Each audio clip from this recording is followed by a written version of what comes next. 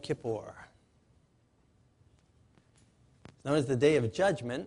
It's not literally what Yom Kippur means. We'll get into that in a minute. But it's known as the Day of Judgment because that is what it symbolizes, and that is what it represents as we look at the Jewish festive year. It comes to its conclusion in the 7th month, going from Passover, counting 7 months. So it comes to this conclusion with Rosh Hashanah, then Yom Kippur, and then Sukkot. Yom Kippur in the middle, kind of a pinnacle aspect of it. Rosh Hashanah being the announcement that we are in this time of judgment. And I believe that we have heard the announcements taking place in the world around us over the last decade or so. The shofars have been blowing. We're in this last age of Earth's history. Things that are happening outside and around us and around the world, as well as what's happening inside it, what's happening among God's people. Individually and corporately, things are wrapping up in this world. Sides are being taken. So the shofars are being sounded. The message is getting out there to get ready, get ready. We are living in these last days. And we had the 10 days of awe, and then we come to Yom Kippur, the last day in that process. The final day of judgment.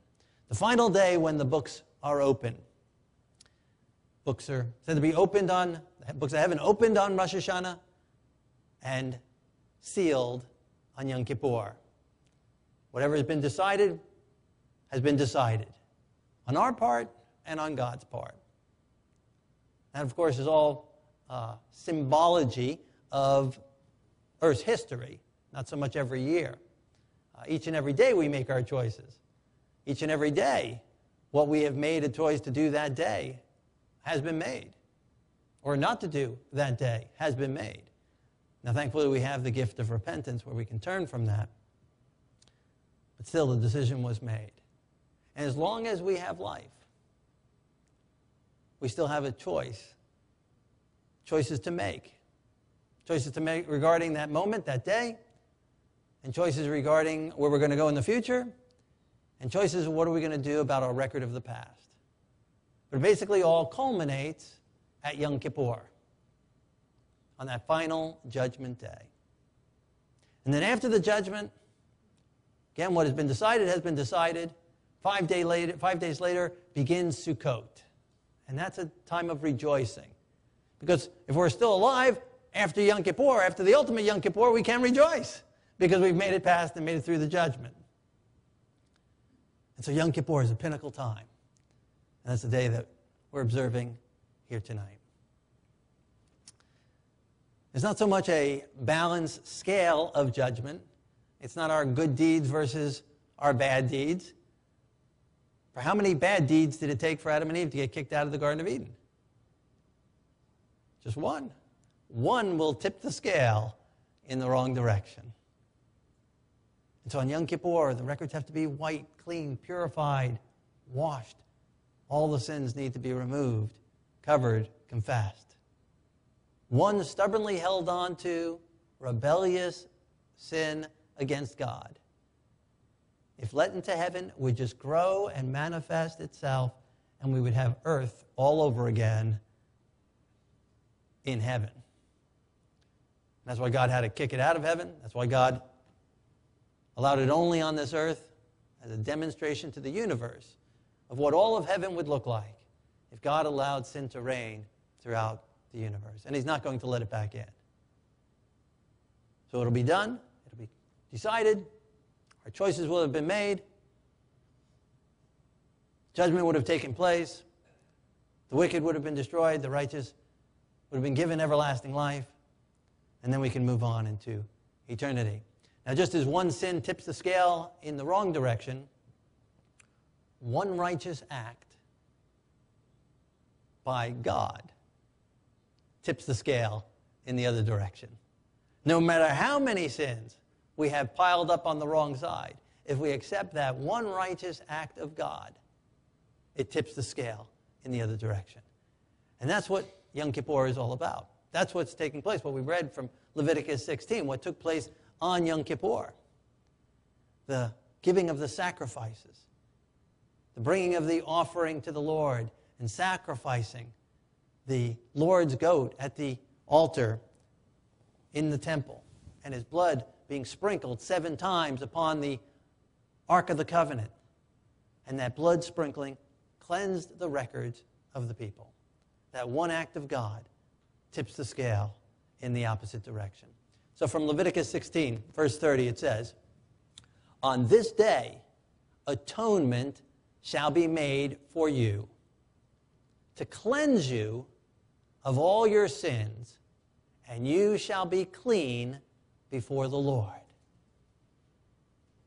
On this day of atonement, this Yom Kippur, that's the English translation of Yom Kippur, Day of Atonement. On this day of atonement, on this day, atonement shall be made for you. Who is making the atonement for us? The Messiah, God. God has provided the atonement for us. His one righteous act tips the scale in our favor. He makes the atonement for us. It's not us making atonement for ourselves. We cannot atone for our wrong deeds. Adam and Eve couldn't promise God, we promise the rest of our life, we'll live 900 years, we'll never do anything wrong, we'll be as good as could be. No, that one wrong act, that one wrong choice, that rebellion against God could not be allowed into heaven unless it was cleansed off of their record, out of their minds, out of their character. That's what it goes on to say. On this day, atonement shall be made for you. And what's the purpose of atonement? What's the purpose of God's grace and mercy and his sacrifice on our behalf? To cleanse you of all your sins. Not just to cleanse your record, but to cleanse you from all your sins. And that's what the Day of Atonement is about. God cleansing us of all of our sins.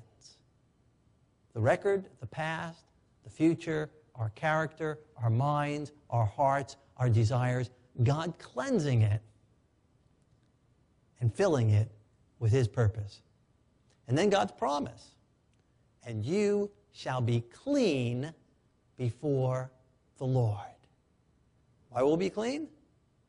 Because God has made an atonement and God has cleansed us. And we will be clean before the Lord. Powerful promises. And that's what Yom Kippur is about. And that's why on the Day of Atonement, the high priest, the Kohen Gadol, who normally would be wearing all very colorful outfit, blues and purples and reds with gold and gems, on it the 12 gems on the breastplate and 2 gems on the shoulders for the Urim and Thummim, and beautiful gold mitre on his head, saying holiness to the Lord. But on the Day of Atonement, on Yom Kippur, he took of all those things, which might have been good all year long, with the bells and pomegranates, but on Yom Kippur, takes off all of that, and he puts on only the white, pure linen garment. And goes into the Holy of Holies, only on that day, and not without blood. He brings the blood of the sacrifice and sprinkles it 7 times upon the Ark of the Covenant, cleansing it of the sins that have been brought in. And so in the same way, here we are living in these last days. In this time of between Rosh Hashanah and the final Yom Kippur announcement before the last trumpet call. And it's not a timing to be showing off ourselves, but just being clothed in God's white raiment, in God's righteousness. And so in symbology, we wear white, as the Kohen Gadol wore on that day. Even the Torah is dressed in white on Yom Kippur. And we leave the door open until the end of Yom Kippur. Because the time of probation, the opportunity is still open. The records are still open until the final moment of Yom Kippur. And then the books are closed and sealed. The ark is sealed. The ark is closed. But the door is still open. Heaven's door is still open. God's heart is still open and still ready for us to repent and turn to Him. So Yom Kippur can be interpreted as the day of cleansing, according to that text out of Leviticus 16. It's not a direct translation of Yom Kippur, but it's a day of cleansing. It's a day when God is wanting to cleanse us. Not so much a day of judgment, while it is, judgment against those who have rebelled against Him, but it's a day of cleansing for those who have opened their hearts and have invited God to cleanse them and to wash them clean. A day of cleansing. And so as we enter into this period of time, searching our heart, allowing God to do His work, of afflicting of soul, of fasting and praying and allowing God to search us and try us and see if there be any wicked way in us. Time of confession, a confession before God, a confession for others that we have openly wronged. Allowing God to make our records right. Time of cleansing, time of purifying. So, the Day of Atonement. God atones for the sins and makes us at one with God. It's a wonderful day for those who love His appearing, for those who've opened their hearts to Him. It's a wonderful day. We come closer to Him maybe than any other time. So we allow Him to atone for us and to cleanse us. Now, many of us, we pile up our garbage twice a week, push it out to the roadside with its smell and its stink, rotting food, sometimes dirty diapers, cleaned out litter boxes, whatever, it's all out there. And we push it out to the side of the road and leave it there, hoping that the garbage men will come in the morning and take it away. Right? Don't you hate it when the holiday comes on garbage day? Isn't that horrible? Oh, it's just horrible. And then you get stuck with your garbage for a whole another 3 or 4 days. It's miserable. You want to get rid of the garbage. That's what Day of Atonement is about. Getting rid of the garbage. And as good as that is that we have that here in America, there's some countries, they don't remove the garbage. I've seen it. It's horrible. But thankfully here, they take the garbage away. But what if, when the garbage men came and took the garbage away, they left in its place a pot of gold? That'd be pretty nice, huh? And if the gold was equivalent to the amount of garbage you put out, you put all the garbage out, right? You clean the garage every week. That would be nice. And that is what God does on Yom Kippur. He not only takes our garbage away, He not only takes our sin away, He not only atones for us, but He cleanses us, and then He makes us clean before Him and accounts us righteous before Him. See, He doesn't just clean the slate and make it 0. He makes us righteous in Him so that we can stand before Him accounted to our record all of His righteousness. That's what the Messiah did. When He became atonement for us, He not only took our place and became our substitute for us, not only took our place and took our sins upon Himself and died as the punishment of our sins, He also changed places with us in giving us His righteousness. So He traded places by taking our sin, and He traded places by giving us His righteousness. Scripture says, He who knew no sin became sin for us, that we who knew no righteousness might become the righteousness of God in him. That's powerful. That's what he does. He trades places for us. He cleanses us, and he makes us clean before the Lord. Righteous before the Lord. Holy before the Lord. It's a pretty nice gift. It's a pretty nice offer. And we don't have to wait till the Day of Atonement for it. He does that every single day. Not twice a week, but every single moment we will surrender the sins. He will trade places with us. But even with that great offer, some of us like to carry our garbage around with us. Instead of turning it into the garbage collector, instead of turning it in for the gold of his righteousness, we say, I want to hold on to my stuff. I want to hold on to my anger. I want to hold on to my bitterness. I want to hold on to that resentment. I want to hold on to that unforgiveness. I want to hold on to that selfishness. I want to hold on to this greedy stuff. I want my stuff. I want to hold on to the pride. I want to hold on to my reputation. I want to hold on to my vanity. I want to hold on to my lusts. I want to hold on to it. I want it all for myself. And we just keep piling it on and piling it on. And it just grows, and it grows, and it grows. Sometimes we like to hide ourselves in it. We don't want anyone to know what we're really like, and so then we add lies to the whole thing and hide under our garbage. And we try and make the garbage look real pretty.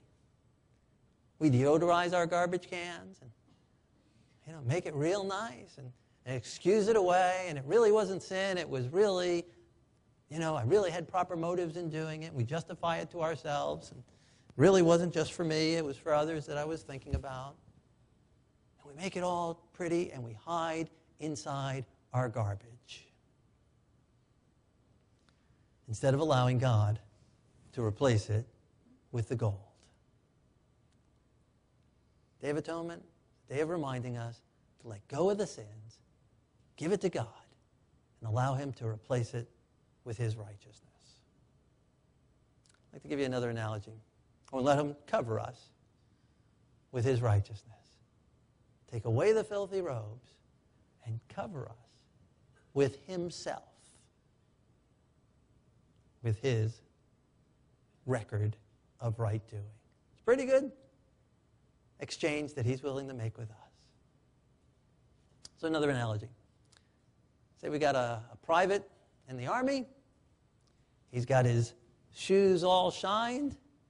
He's got his pants and his shirt pressed, his tie on nice, and he's got his hat on neatly, and he's got a perfect salute. And he walks up to the General's Club, and he says he'd like to enter in. Do you think the MP, the military police, do you think they're going to let him into the General's Club? No, why not? He's got his shoes shined. He's got his pants and his shirt pressed. He's got his tie all nice and neat and his hat on just right, and he's saluting real pretty. He's still an enlisted man. He's still not a general, and he still can't get in. So he can decide to go home or back to his barracks and shine up those boots even more. Press those pants even more. Straighten that tie and that hat even better. Work on his posture even more. He can make his bed as tight as a drum. Right? And he still won't be able to get in. But now what if a general comes over to visit him and invites him to go with him into the General's Club? Now will the MP let him in? Yeah. Now really, our private there, he's got two choices when that general comes to him and invites him to go in with him. The private, well actually three choices. The private can say, no, I'm going to work on my boots here a little bit more. I appreciate your invitation. I appreciate your offer. I appreciate letting me come in on your righteousness, on your credit, on your reputation, on your rank. But, I've just got to do this myself. I've just got to shine my boots a little bit more. I've just got to press this pants a little bit better. I've got to impress that MP, and he's going to let me in eventually. Thanks, but let me do it on my own. And he'll never get in. Or he can just give up altogether and say, no, thank you, I appreciate the offer, but I've given up on wanting to get in anyway. I've given up on trying, and he can just go AWOL and leave the military altogether and just run, away to Mexico or Canada or whatever. Right? He can do either one of those two things. Or he can accept the free offer of the general and walk in, not based on his rank, not based on his doing, but based on the rank of the general. Now, if he does do that third offer and accepts that invitation, a third option, and accepts that invitation, and do you think he will make sure that his boots are still shined? Do you think he'll make sure that his pants are still pressed? And that his tie is still on right and his hat is still on right and that he'll still salute when he walks in? I think so. I don't think he'll say, oh, I got this free ticket with this general. Well, I'm just going to go get my torn up jeans here and just walk right in, right? Now, what would happen even if he had the invitation of the general and he verbally accepts it, but on the way with the general to the general's club, he does some outlandish thing, does some ridiculous thing, does some act of rebellion against the army, maybe curses out some other general or something like that, and maybe shoots off his gun a few times in the air just because he was accepted into the general's club and he's celebrating. Maybe stamps across the flag of the United States. Do you think he'll still be allowed into the general's club? No. Even though he had the invitation? Even though it was freely offered? Even though he initially received it? He'll get kicked out of the army, wouldn't he?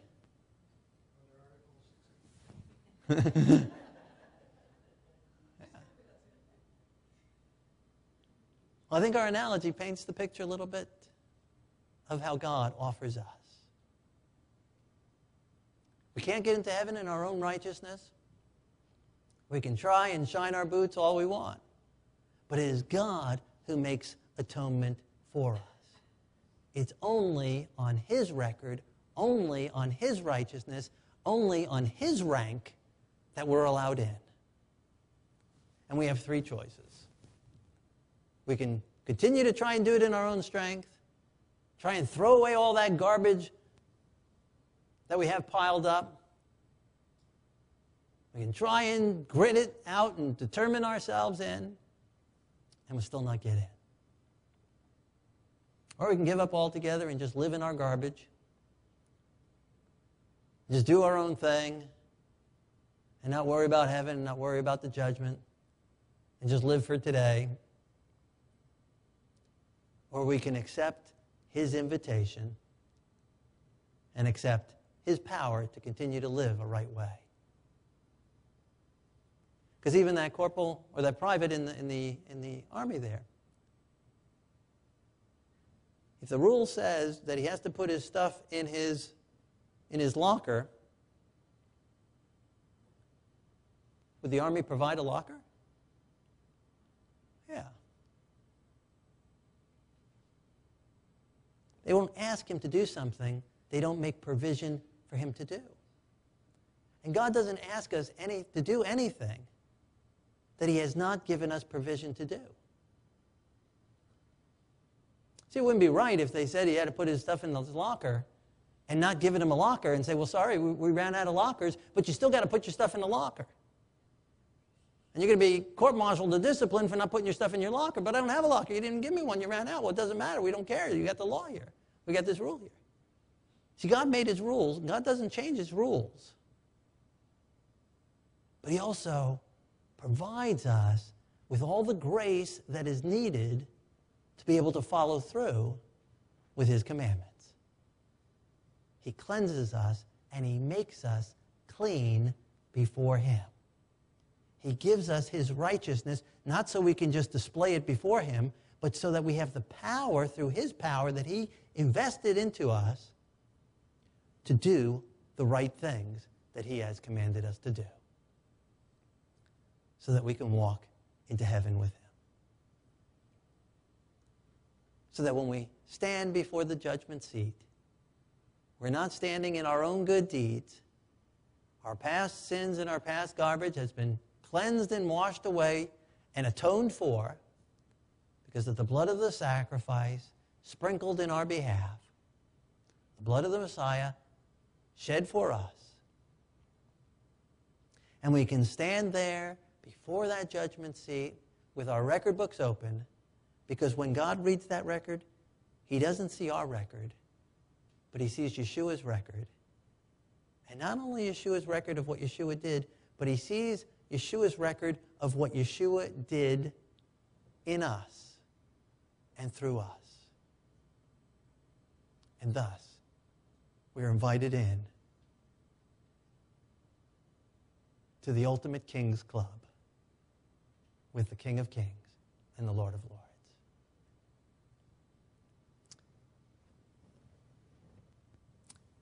I'm going to read through a list of traditional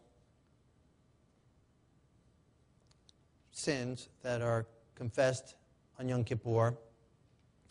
Tries to cover the gamut of them. And so as we read through them together, as the door is still open, as the entrance to the throne of grace, the curtain is still open, God's heart and the books are still open, I invite us to enter into this confession with the Lord. And as whatever comes to your mind applies to your life, surrender it to God. And even for the areas that might not directly apply to you or to me, they still corporately apply to us because we're all still part of the family of God. And we've still inherited that same nature.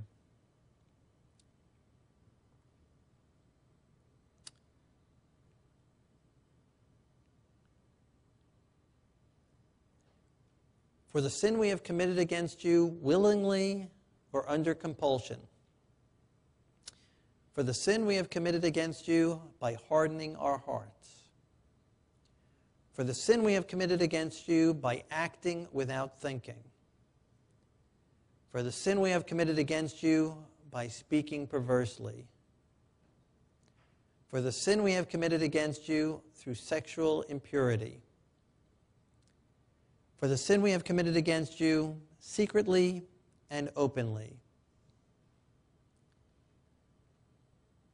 For the sin we have committed against you knowingly and deceitfully. For the sin we have committed against you by offensive speech. For the sin we have committed against you by wronging our neighbor. For the sin we have committed against you by sinful meditations of our heart. For the sin we have committed against you with unholy associations. For the sin we have committed against you by insincere confession. For the sin we have committed against you by not honoring our parents and teachers. For the sin we have committed against you in presumption or in error. For the sin we have committed against you by violence and anger. For the sin we have committed against you by profaning your name. For the sin we have committed against you with unclean speech and cursing. For the sin we have committed against you by foolish talk. For the sin we have committed against you through evil desires. For the sin we have committed against you knowingly and unknowingly. If you'll read with me, for all of these sins, O God of forgiveness, forgive us and pardon us in Yeshua's name. For the sin we have committed against you by denying and lying. For the sin we have committed against you by bribing and receiving of bribery. For the sin we have committed against you by scoffing and doubting. For the sin we have committed against you by slandering others. For the sin we have committed against you in our business dealings. For the sin we have committed against you in eating and drinking what we should not have.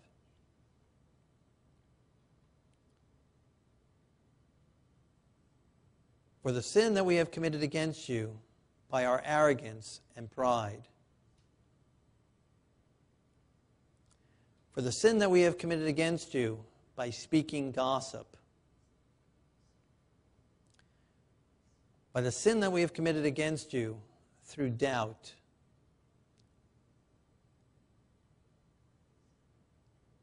For the sin we have committed against you through lustful eyes. For the sin we have committed against you with our proud and haughty eyes. For the sin we have committed against you by our indifference to suffering. For all of these sins, O God of forgiveness, forgive us and pardon us in Yeshua's name. For the sin we have committed against you by rejecting responsibility. For the sin we have committed against you by being contentious. For the sin we have committed against you by tricking others.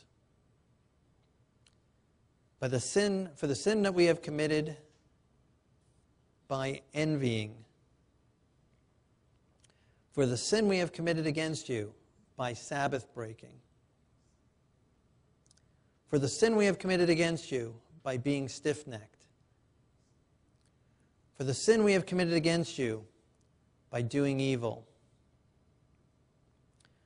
For the sin we have committed against you by talebearing. For the sin we have committed against you by not fulfilling our promises. For the sin we have committed against you by hatred. For the sin we have committed against you by breaking trust. For the sin we have committed against you by confusion of mind.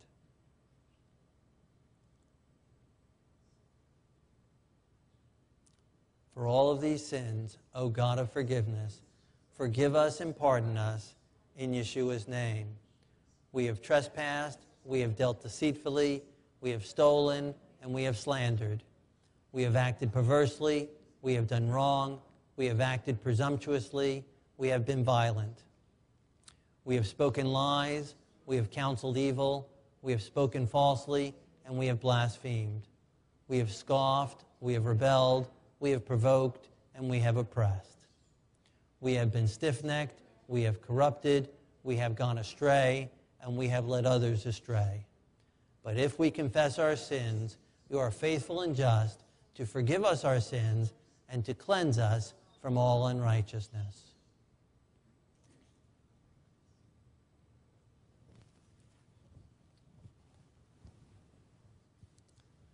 Our Lord and our God, King of the universe, I'm thankful that your heart is open to us. I'm thankful that you've reached out to us. I'm thankful that you've come down from heaven to us. I'm thankful that you've taken a hold of us and you've drawn us onto yourself. I'm thankful, Lord, that you've been moving upon our hearts and our minds. I'm thankful, Lord, that you have given us the gift of confession and the gift of repentance and the gift of sorrow for sin and the gift of conviction. And I'm thankful, Lord, that you've given us the gift of your grace, the gift of your sacrifice, the gift of your substitution. And Lord, we want to enter into that substitution right now. We want you to take away our garbage and give us your gold. We want you to remove our sins from our record of the past, as well as from our hearts and from our minds and from our character. And we ask, Lord, that you would remove it so far from us that it be impossible for us to go and get it back. That you would give us a hatred for it, that you'd give us a disgust towards it, that you would give us a desire for only good and for righteousness and for holiness and for purity. That you would change our desires, that you would change our mind, that you would change our character, that you would change our tastes and our taste buds and our very being, that you would change us and transform us, covering us and filling us with your righteousness, with your Holy Spirit, with your mind, with your thoughts, with your heart, with your desires. Fill us with your power, with your strength, with the ability to say no to wrong and yes to right, and live out your life in us and through us and for us by your holiness in Yeshua's holy name. Amen.